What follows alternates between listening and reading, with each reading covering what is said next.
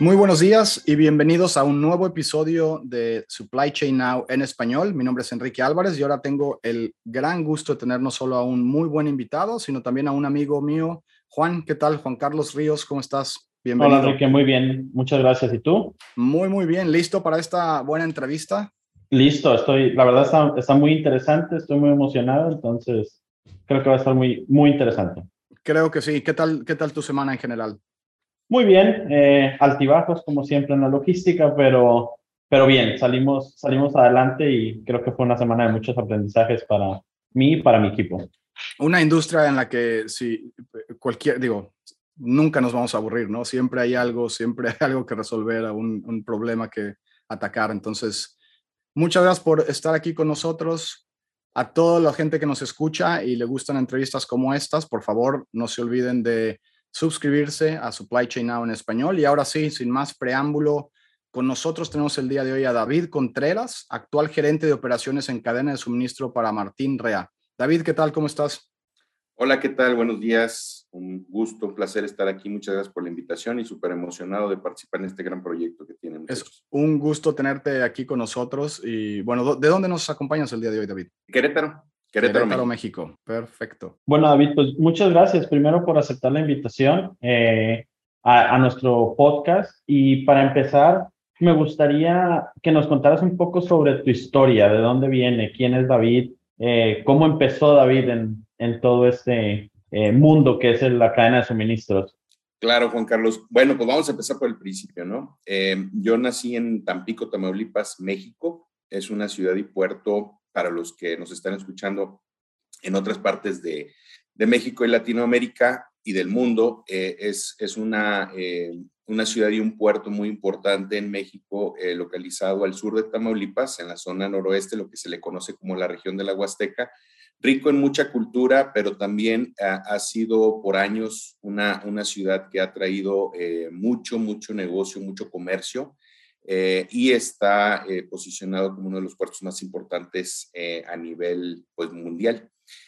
Nazco ahí, vengo de una familia modesta, soy hijo único de este matrimonio. Mi padre es ingeniero civil, mi madre tiene carrera contable, y empezamos estudiando, digamos, en Tampico, primaria. Por los diferentes trabajos de mi padre, nos movemos al norte del país. Ahí termino lo que es mi escuela primaria y regreso a retomar estudios secundarios en lo que es Tampico de nuevo. Y ahí es donde empiezo a ver un poquito la realidad de lo que es pues ya la vida, ¿no? Ya tienes un poco más de edad, empiezas a ver las cosas con un poquito más de contexto y pues me doy cuenta que en mi casa pues hace falta pues entrada de dinero, necesitamos más recursos. Mi mamá retoma su trabajo a los 40 años para poder también apoyar a la casa. En ese tiempo yo estaba buscando ver la opción de moverme también a algo que me ayudara a construir un futuro, y tuve la oportunidad de que en una visita que tuvimos a nivel secundaria por el Tecnológico de Monterrey, llega una persona que después se convertiría en un gran mentor a ofrecerme un plan, una promesa de vida que para el momento que yo estaba viviendo, pues significaba algo súper importante, ¿no? Al momento que pensaba, bueno, termino mi secundaria, hago una prepa, ¿qué voy a hacer? No lo sabía, para serte muy honesto, ¿no? Pero cuando llega esta persona, me empieza a decir, tenemos el campus Tampico, estas son las oportunidades que puedes tener desarrollándote en la preparatoria. Mi primera pregunta, oye, pues no tengo dinero, nada más tengo buen promedio. Normalmente pues fui muy, digamos, disciplinado para llevar mis materias. Llevaba en aquel tiempo un promedio de 99, entonces era muy bueno. Y pues me dice, precisamente ahí tenemos becas que podemos también poner a tu disposición. Pasas una evaluación y claro, o sea, queremos gente como tú que traes todas las ganas. El dinero aquí, la verdad, no importa. Qué Paso el buena proceso. oportunidad, ¿no? Porque digo, muchas veces eso es lo que falta para personas como tú y como muchas personas que nos escuchan, ¿no? Alguien que les dé la oportunidad de salir y de probarse, ¿no? Sí, sí, y afortunadamente paso el proceso, entro con una beca del 90%. Wow. Y empiezo mi En preparatoria en el Tampico. Tecnológico de Monterrey, Campus Tampico. En Sí, correcto. Tampico. Qué bien. Y pues de ahí me Bueno, seguí. pero, y perdón que te interrumpa, pero antes de meternos ya a la parte de tu carrera, que es obviamente muy exitosa y nos gustaría escuchar un poco más, ¿algo más que te acuerdes de la infancia? ¿Algo más, alguna historia o memoria de tu infancia? ¿Te gusta el fútbol? ¿Algo? Básquetbol, ¿Básquet? intenté jugarlo. Digo intenté porque aunque sí fui parte de equipos representativos y que me gustaba echar la cáscara los fines de semana con los cuates de la secundaria, yo era de los que me levantaba temprano sábados y domingos, pero para ir a la plaza a donde jugábamos básquetbol. Y de ahí, 7 de la mañana, me iba caminando, no sé, alrededor de 1 hora para llegar a esa plaza, a ese parque, y me quedaba ahí hasta mediodía, ¿no? Y era el famoso 21, el juego completo, llegaban las famosas retas ahí con los chicos de esa misma colonia. Y pues yo me la pasaba increíble, ¿no? Eran tiempos que no existía el COVID, entonces era Sí, sí, común mucho de que antes. comprabas tu Coca-Cola de 2 litros después de haber hecho tu Sí, partido. el que perdía la pagaba, ¿no? ¿O qué? Ajá, y te la Sí. compartías con los amigos y todo sudado, ya sabes, ¿no? Entonces, esos momentos para mí fueron muy importantes porque empecé a tener un poco de, digamos, disciplina en algo. Después intenté retomarlo en la preparatoria y en la universidad, en los equipos representativos, pero después me di cuenta que pues no estaba hecho para el deporte, ¿no? Me tenía que dedicar a otra cosa. Y pues bueno, me quedó como una anécdota muy, muy, muy, muy agradable en mi vida. Y pues sigo siendo fan completamente de la NBA. ¿A quién le vas, David? ¿Quién es tu Chicago equipo? Bulls A los de Bulls. Michael Jordan. Me tocó esa época de pues ver los partidos. Nunca he podido ir a verlo un Con show Dennis en Rodman vivo. y Pippen, tenían un equipazo, ¿no? En ese Claro, momento. en la Todos los niños última le iban a parte. los Chicago Bulls de esa época, yo creo. Exactamente, Michael Jordan, Scottie Pippen, Kukoc, Steve Dennis Kerr, Rodman todos también esos. en su momento, ¿no? Sí, ya en la última parte, en el último campeonato, pero pues bueno, era una, digamos, privilegio ver ese tipo de jugadores en aquella época, ¿no? Ahorita siguen habiendo muy buenos, la verdad, pero ya no me quedé como que siguiendo alguno, ¿no? Últimamente, pues los que he visto me han agradado, pero en realidad yo creo que en ese tiempo, cuando estás creciendo y que estás también buscando una imagen a quién seguir o con quién relacionarte, yo creo que fue Michael Jordan, ¿no? Me gustó mucho, intentaba hacer las jugadas y todo, y pues bueno, pero es parte de esa experiencia rica, ¿no? Que te deja la niñez entrando a juventud. Y pues retomando, te digo, en la parte de la preparatoria, pues decido pues ya en buscar la opción para una carrera, ¿no? Y ahorita antes de que iniciáramos a grabar, estábamos platicando acerca de la toma de decisión, ¿no? Que es tan importante para esos momentos. Yo en realidad tenía 3 opciones, bien sincero te digo. Una era ser sacerdote, la segunda era medicina y la tercera era una ingeniería. No sabía Wow. cuál era, pero por digamos, el ejemplo, ¿no? De papá, que había que había estudiado ingeniería civil, ¿no?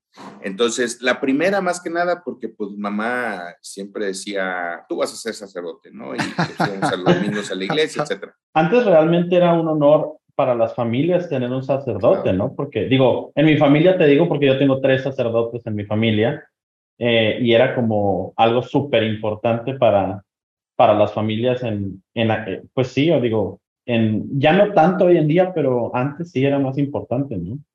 Sí, sí, sí, sí, en aquel tiempo, pues era, como tú dices, muy importante.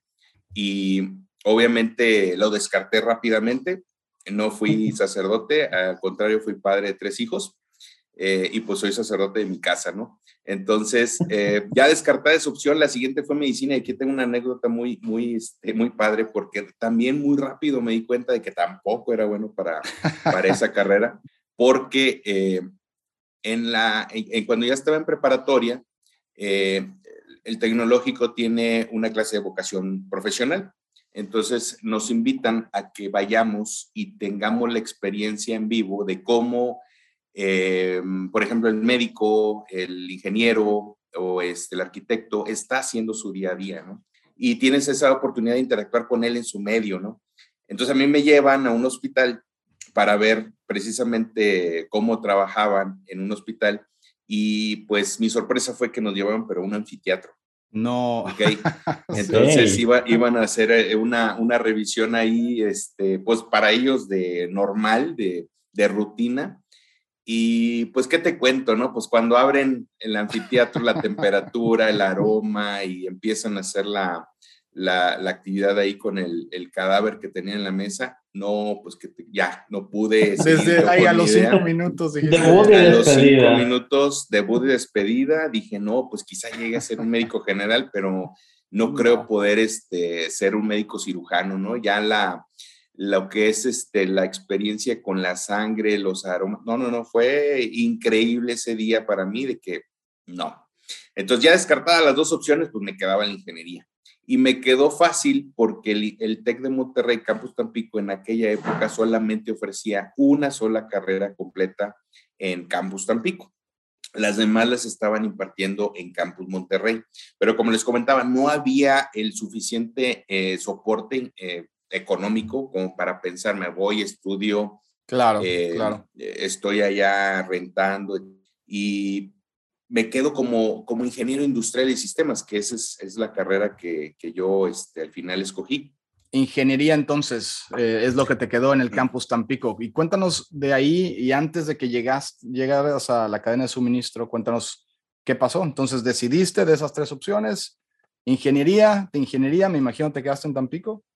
Me quedé en Tampico, estudio mi carrera de ingeniero industrial y después viene ya la parte donde ya terminas tu carrera, me gradúo, yo continúo siendo becado, entonces estoy en el programa de estudia ahora, pague después, como en broma le decimos, sí. Te dan el mismo tiempo para que estudiaste la carrera para pagarla, entonces pues yo salgo ahí con una increíble deuda, ¿no? En Tampico, como les comentaba, es muy rico en actividades comerciales y en aquel tiempo la industria estaba más dedicada, y creo que sigue siendo, a la industria química, petrolera, marítima, portuaria, comercial, import-export, pero en el momento que yo me gradué, que fue un año complicado, no solamente para la ciudad, sino para, yo creo que el resto del país y del mundo, diciembre del 2000, no había mucha bolsa de trabajo. Claro. Y si encontrabas algo, era con salarios que no me permitían a mí pensar que íbamos a tener un futuro, ¿no? Muy, muy bueno.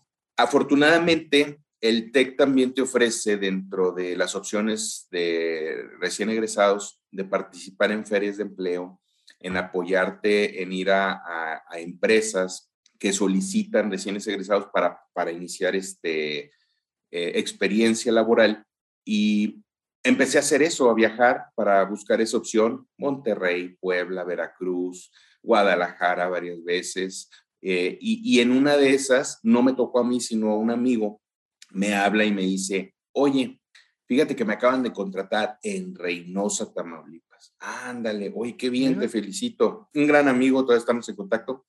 Y me dice, ¿y qué crees? Están contratando. Ah, perfecto. Oye, pues no habría chance para mí. Sí, mándame tus papeles y vemos qué pasa, ¿no? Y luego pregunto, ¿y de qué es? ¿De qué se trata? Pues es en una maquiladora. Va conociendo uno términos nuevos. En ese momento, pues maquiladora, pues la he escuchado en la escuela, pero pues en realidad, ¿qué es? ¿De qué te ofrecieron? Pues soy supervisor de materiales. Ándale, materiales. Ok. Te digo, toda la teoría, pero no nada en la práctica. Recién graduado, no sabías exactamente qué es lo que... Correcto, entonces hago el viaje, este amigo me ofrece quedarme en el mismo hotel que le estaban a él patrocinando por parte de las prestaciones, y pues no, para no hacerte largo el cuento, inicio mi primera experiencia laboral en la compañía Delphi. Es una empresa que pues yo la considero la mejor escuela que en aquel momento pude haber tenido. Tenía 6 plantas en Reynosa y otras tantas en Matamoros y el resto de lo que es la frontera de México-Estados Unidos, en Juárez. Y pues vendíamos productos para General Motors. Y sí, mi primer puesto fue de supervisor de materiales. Entonces llego, mi primer día de trabajo, me entregan una computadora, ¿sabes hablar inglés? Sí, órale, empieza a expeditar material. Listo. Entonces, sí, ¿Ese fue tu entrenamiento en logística o qué? Sí, ya después ahí tuve Desde ese entonces los expeditados eran todo un problema. Eran algo famoso. Entonces, sí. Todo un problema, pero pues no tenías antes el apoyo de muchas compañías para poder movilizarte rápidamente. Claro. A veces tenías que hacer tú la llamada directamente que a Panalpina, que a todas las diferentes sectores donde te ofrecían el servicio, y era el trabajo del expeditador, ¿no? Tuve la suerte de contar con buenos mentores también ahí para poder empezar a familiarizarme con los términos. Como dices tú, yo traía la teoría, pero pues la práctica era lo que adolecía.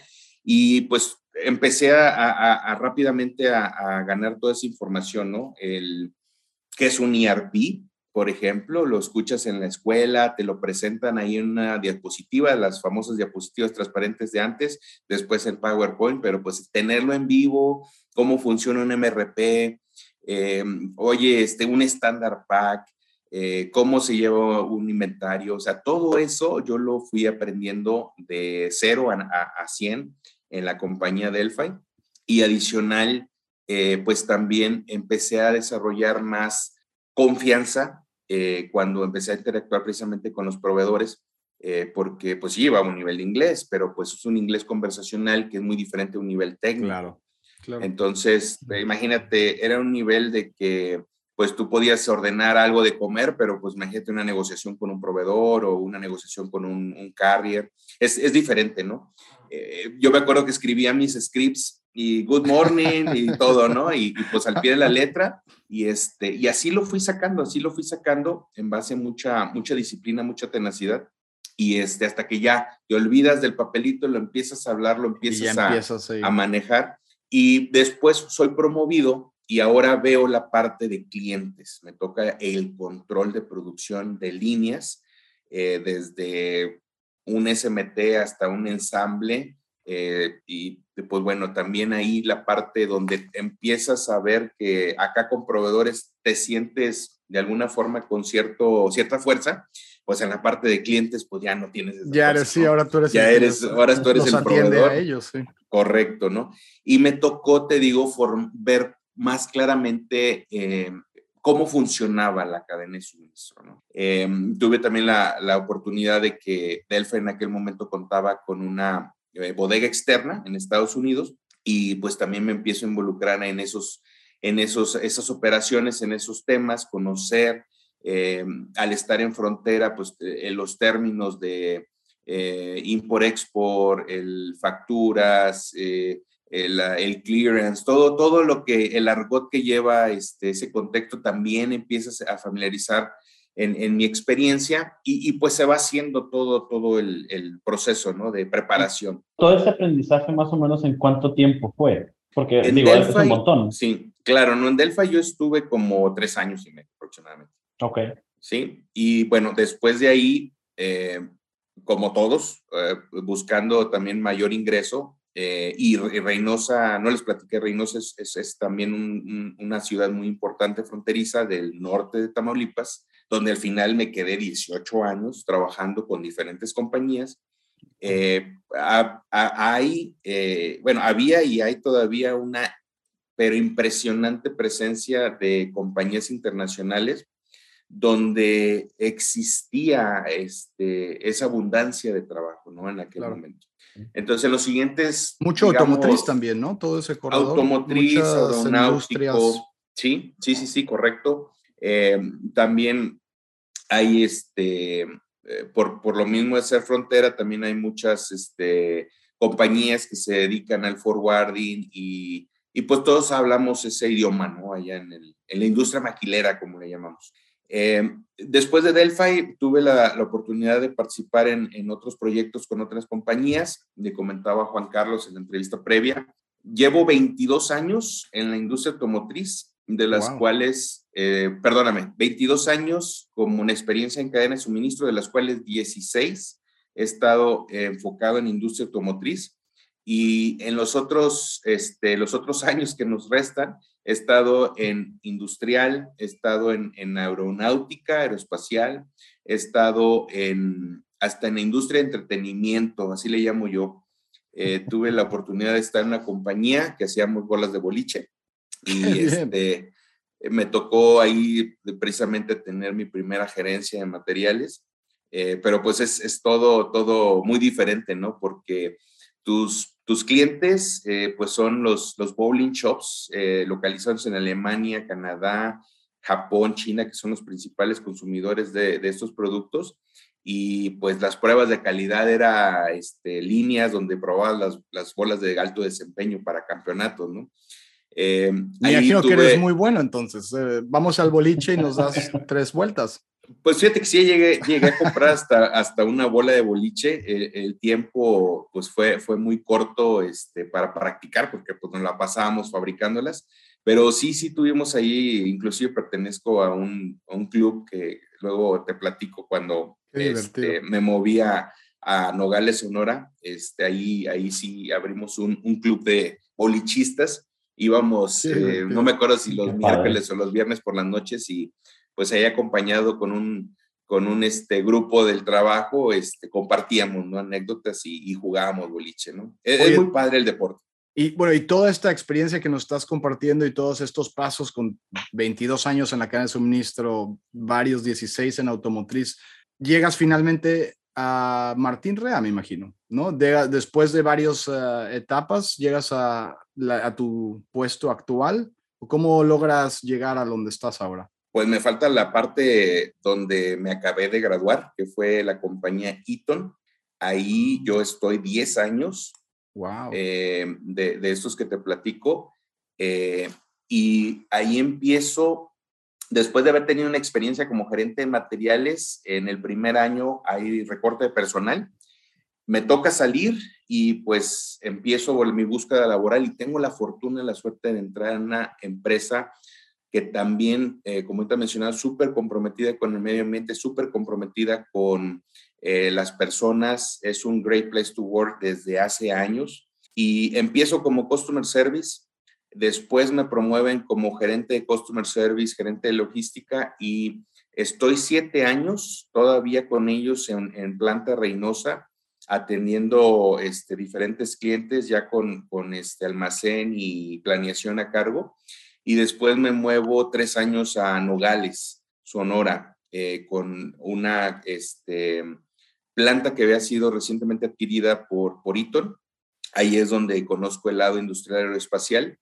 Y pues yo creo que, te digo que fue mi graduación porque ahí depuré todo lo que fui aprendiendo en las experiencias previas y sobre todo por la cultura de trabajo. Eso es algo que sí quiero recalcar. Las empresas, cuando invierten en un talento, obviamente te dan todas las bases para que tú puedas ser exitoso y que tengas una toma de decisiones efectiva en el futuro, ¿no? Esta empresa me ayudó bastante porque, a pesar de, digo, yo fui gerente en la primera oportunidad con 27 años, pues no traía realmente todo el bagaje. Sí podría tener la experiencia. Muy joven para ese puesto, obviamente. Correcto, pero por el ímpetu, las ganas y por todo lo demás, tuve esa promoción. Y después, cuando estoy fuera y me dicen, te ofrecemos esto, pero para que te la lleves escalonada, te vamos a enseñar a ser un buen gerente. Cursos, entrenamientos internos, externos, proyectos, experiencias con clientes, experiencias con proveedores, viajes. Todo eso me llevó a poder tener ya ese fortalecimiento en mi carácter y a la vez también en mis habilidades gerenciales, en mis habilidades técnicas y blandas. Y yo creo que eso me dejó la parte más rica en mi experiencia automotriz, ¿no? Después, aparte, llegando al punto de Martín Rea, todavía hay un par de compañías más me ofrecen la oportunidad de conocer el Bajío.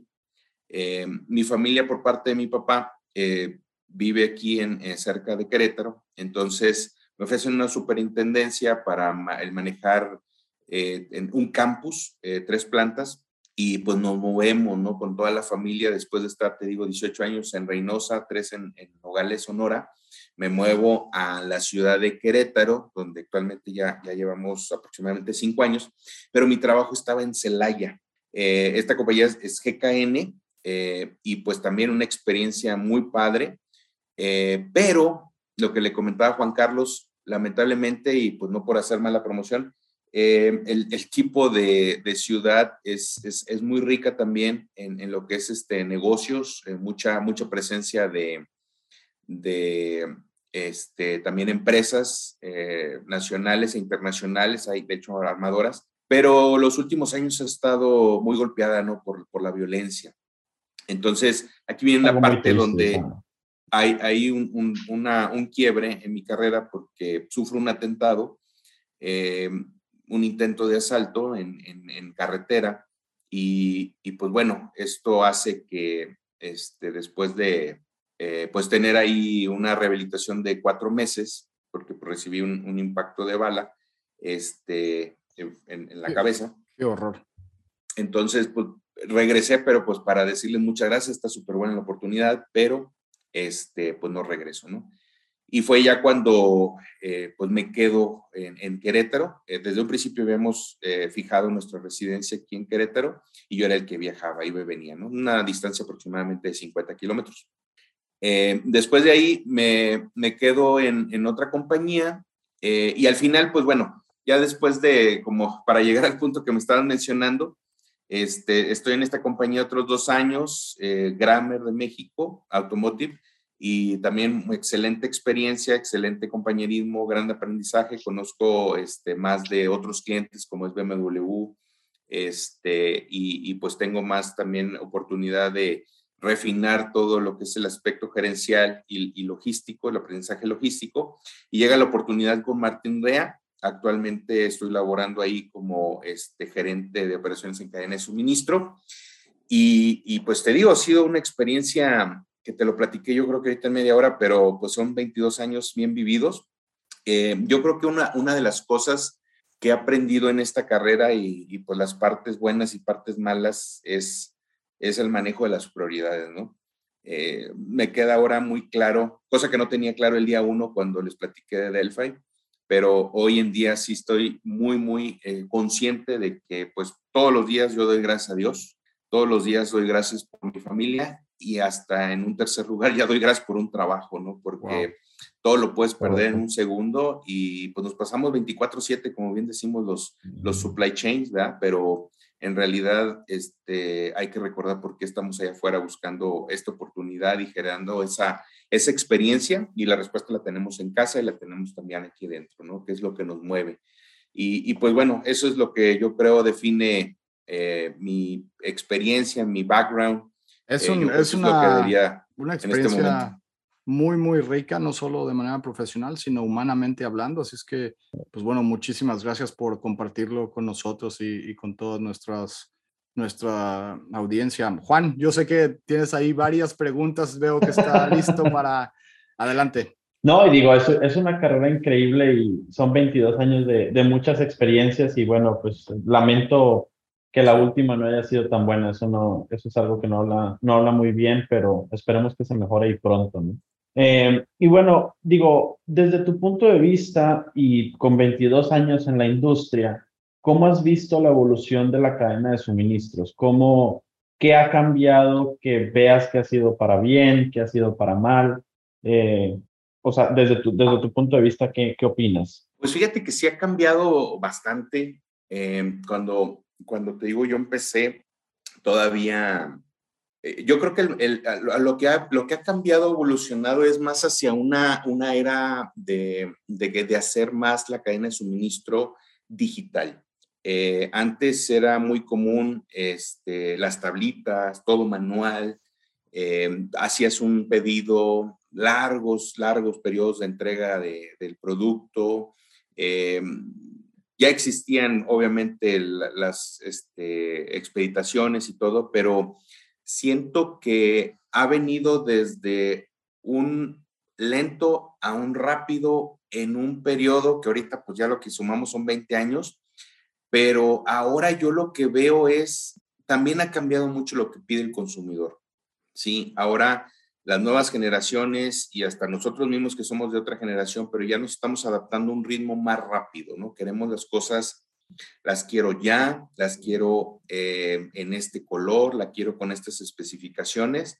Entonces, la calidad y tiempo del servicio sí creo que ha sido más exigido en mejorar y sobre todo que en paralelo ha habido tecnologías que han acompañado a la cadena de suministro para poder llegar a ese nivel de entrega, ¿no? Yo creo que vamos en un camino donde si antes era rápida la toma de decisiones, que a lo mejor, no sé, un gerente de hace 20, 30 años decía, bueno, tengo chance, tengo una semana para ver esto. Ahorita ya tenemos a lo mejor días o quizá horas, ¿no? Para poder tomar una decisión. Correcto. Y yo creo que siempre ha sido un punto súper importante en esto.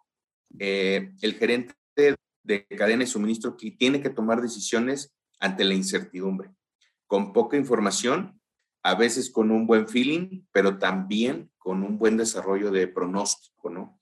¿Qué viene? ¿Cómo se ha comportado? Sí, ha sido realmente exponencial, ¿no? El cambio que hemos visto en lo rápido que se tiene que tomar decisiones, en lo rápido que los consumidores quieren el producto, las especificaciones han cambiado mucho y bueno, como tú bien dices, ¿no? La tecnología, la velocidad a tomar decisiones ha sido clave, ¿no? Y algo de lo que hace la diferencia entre una cadena de suministro y otra y lo que hace que una empresa sea exitosa contra otra. Pero Juan, tú tenías... algo muy importante, complementando lo que dices, Enrique, es lo que decía David, de que tienes que tomar las decisiones a veces con muy poca información, con algo de experiencia, algo de feeling y un poquito de suerte, porque realmente, desafortunadamente, en esta industria, sobre todo la expeditada, la automotriz, es mucho de eso, ¿no? Y pues pasándonos un poco a la parte automotriz, ¿qué retos has encontrado o se te han presentado en los procesos de la cadena de suministro específicamente para México? Yo creo que ahorita la parte de la que te puedo platicar más ha sido en la época que vivimos, la época antes del COVID y después del COVID, ¿no? Y principalmente los costos, ¿no? Que se han ido por los cielos, hablando de movimiento contenedores en la que es la parte de Asia hacia acá, que hoy por hoy movemos mucho material para poder soportar la industria automotriz de nuestros diferentes clientes, sobre todo de Estados Unidos, y nos impactó bastante, ¿no? Nos impactó bastante puesto que amanecimos un marzo de 2019 y después todo cambió. No me van a dejar mentir, ustedes son expertos. Un antes y un después. Todo el mundo. Es un parteaguas muy claro. Es un parteaguas muy claro. Sí, o sea, pues tú estabas acostumbrado a proyectar un costo de un buque a un precio X y ahora pagas X más 5, ¿no? Y pues esto, ¿qué trajo? Pues el cambio en los presupuestos, el cambio en la estrategia. Actualmente ya en un 2022 yo creo que hemos estado buscando nuevas estrategias, sobre todo en la parte de inventarios, trabajando con las relaciones con nuestros proveedores, buscando más el consignment, buscando el nearshoring, para que nuestros proveedores estén cerca, para que los inventarios no los tengamos nosotros, los tenemos compartidos con ellos. Pero veo la gran diferencia de que ahora nos estamos cuidando unos a otros, cliente-proveedor, para poder enfrentar lo que está allá afuera, ¿no? Que es la gran demanda del consumo. No creo que todavía veamos terminar esta situación del COVID próximamente. Sí, ¿no? Pero creo sí que estamos mejor preparados psicológicamente, anímicamente en enfrentar los retos que vienen y que se están presentando día a día, porque si tu siguiente pregunta es ¿cómo veo el futuro? Yo lo veo de aquí a un año, porque ya no puedo ver más, no tengo mi bola de cristal para decir que el COVID va a desaparecer, van a bajar los precios. la inflación, etcétera, ¿no? Yo creo que es un día a día, Juan, es un día a día. paso seguro, das el otro y vas avanzando conforme los retos van llegando, pero la parte, como te decía, el poder de la información que tienes acerca de tu cliente, el poder de información que tienes y relación con tus proveedores y sobre todo que empiezas a hacer una operación flexible en la que te permites también bajar, disminuir tus inventarios a cierto nivel para que no te impacte en tu nivel de presupuesto, pero a la vez que sea suficiente para poder cumplir, satisfacer a tu cliente, es una gran estrategia, ¿no? Que hoy por hoy todos los días lo hacemos y créeme que yo creo que no hay nadie en el mercado que te pueda vaticinar qué va a pasar, ¿no? En los próximos 5 años. Yo creo que al contrario, lo único que nos van a decir es, sigan los retos, muchachos, prepárense, sigan adquiriendo toda esa experiencia del día a día. Y creo que lo más importante es qué vamos a poder compartir con las generaciones, ¿no? Totalmente de acuerdo. Es una gran lección, el COVID nos deja todo eso, ¿no? De que no hay nada seguro y todo se te puede acabar en un mes, que fue literal lo que nos pasó.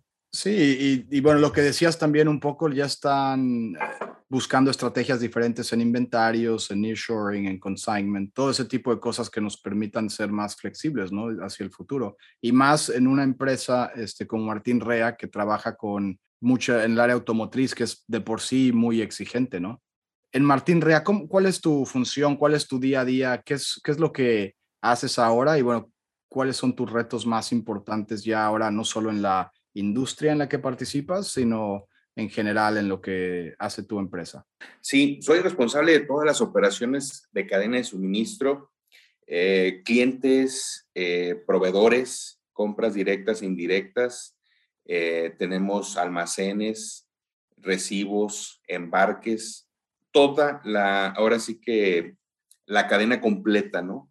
Y me da la oportunidad de pues ver todas las oportunidades y también conocer todo lo que manejamos adentro y hacia afuera, ¿no? Yo creo que la clave es conocer nuestro proceso, conocer los procesos de nuestros proveedores para poder estar preparados ante la demanda de nuestros clientes, ¿no? Nos dedicamos a la fundición de aluminio para la fabricación de monobloques y otra experiencia más, yo nunca había estado en empresa, sí en automotriz, pero no en fundición, ¿no? Y yo creo que aquí voy a hacer mi doctorado porque hay bastante información muy rica en aprendizaje. Yo creo que los principales retos que ahorita tenemos es control de nuestro inventario, ser más efectivos, comprando a precios competitivos en el mercado para poder que nos piden y nos retan, ¿verdad? Como David, nos estabas diciendo que los retos más importantes, pues la parte del inventario, ¿no? Que es muy importante, y los precios, ¿no? El costo, aunque empezamos a ver que ya está bajando, a diferencia de cuando estábamos con el coronavirus en su apogeo, todavía están mucho más elevados de lo que estaban antes del coronavirus, ¿no?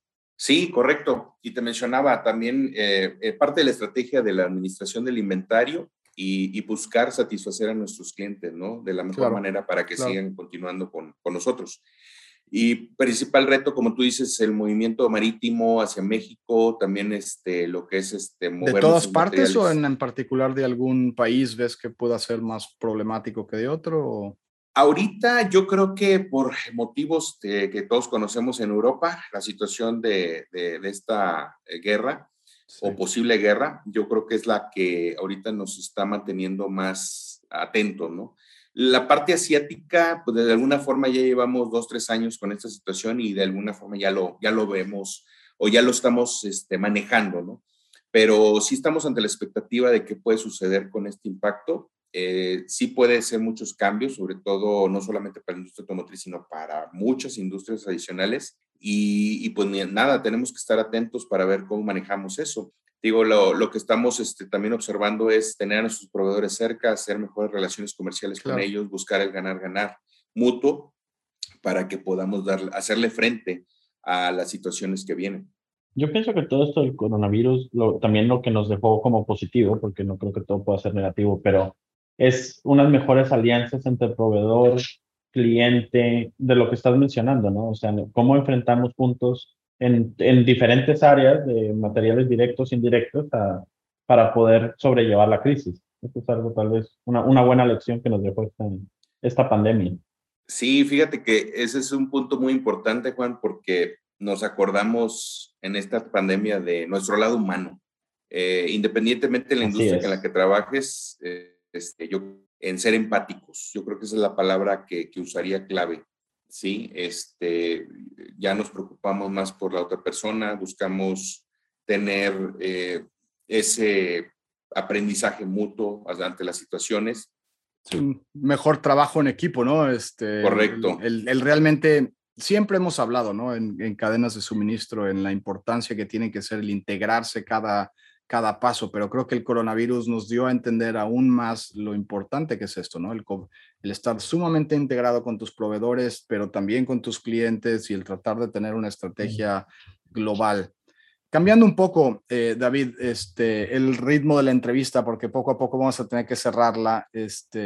Nuevamente, muchas gracias por compartir todo lo que has compartido con nosotros, pero si pudieras regresar en el tiempo y darte un consejo a ti mismo, digamos, cuando tenías 18 años, hay mucha gente joven que nos escucha ahora. ¿Qué consejo te darías al David Contreras de 18 años? He pensado mucho en esa pregunta. De hecho, es una pregunta detonante, yo creo, porque regresar con la experiencia que tienes ahora y con el ímpetu que teníamos en esa edad, yo creo que sería una combinación excelente, ¿no? Yo creo que lo que le aconsejaría sería ten paciencia. Las cosas van a llegar a su debido tiempo. Dios tiene un plan ya trazado y te va a sorprender todos los días en las experiencias tan ricas, no solamente a nivel profesional, sino también a nivel familiar, que le diría no desaproveches.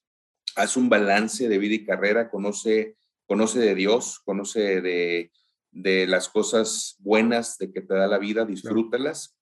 Y no te quedes nada más en el trabajo, ¿no? Es una experiencia increíble estos 22 años, no me puedo quejar, pero sí haría quizá un cambio en la forma como balanceé y dedicaría ese tiempo a estar con mi familia, ver crecer a mis hijos y sobre todo que no me mueva por quizá, como es muy clásico, ¿no? Te mueves por 5 pesos, 10 pesos. Claro. Dale tiempo al proceso, madura tus ideas, date el tiempo de conocer a las compañías, conoce a fondo los procesos y hazte experto no solamente en la industria automotriz, sino en la filosofía de la vida, ¿no? Que es respetarse unos a otros, ser empático. No te esperes a la pandemia para reconocer a tu vecino, Claro. le voy a decir eso, ni tampoco para dar las gracias, ni decir por favor, ¿no? Yo creo que ese respeto últimamente se ha perdido,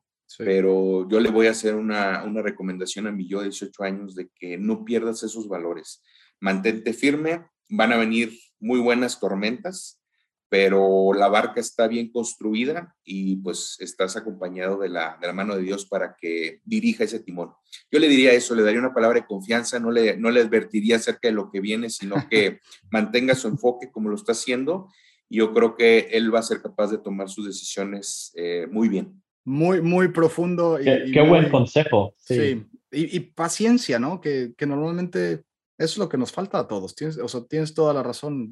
Dijiste ahí, dale tiempo al proceso, conoce, hazte experto no solo en la cadena de suministro, en la vida. Y luego dijiste dos cosas que me llamaron mucho la atención. Da gracias y di por favor, que es lo que hemos estado escuchando desde que teníamos 3 años con nuestras mamás, yo creo, ¿no? Y sigue siendo un consejo válido y poderoso a cualquier edad. Claro. Muchas gracias. Sí. Juan, yo sé que también tenías ahí. Sí, digo, primero que nada, pues agradecerte por tu tiempo. Nos conocimos antes y fue la verdad, muy enriquecedor el poder platicar contigo, ver tu trayectoria, es increíble y me llevo muchas lecciones y muchas notas, como te mencioné. Pero pues también me gustaría poder compartir esa información con más gente. Entonces, si alguien se quiere conectar contigo o aprender más de ti, ¿con quién, cómo te pueden contactar?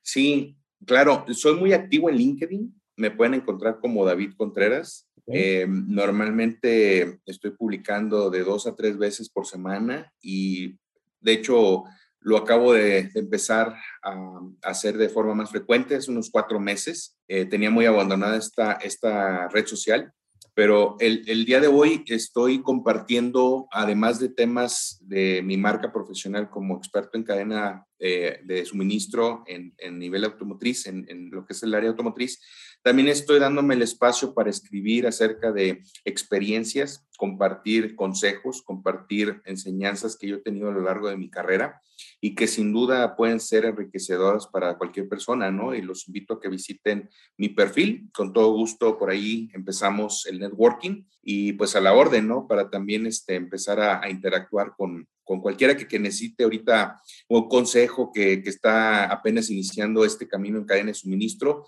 o por qué no, también los experimentados. Digo, a veces necesitamos ese acompañamiento de mentoría o de coaching y pues para eso estamos, ¿no? Para brindar el mejor apoyo posible también para todo el que se acerque, ¿no? David, pues muchísimas gracias, sí. Muchas gracias. Juan, una gran entrevista. ¿Con qué te quedas, Juan? ¿Cuál será de todo lo que obviamente David nos compartió? Y obviamente sé que hay mucho, pero ¿qué es lo que más te gustó de esta entrevista antes de despedir el programa? Pues la verdad, conocer de la historia, lo que dice David, ¿no? Paciencia, cree en el proceso.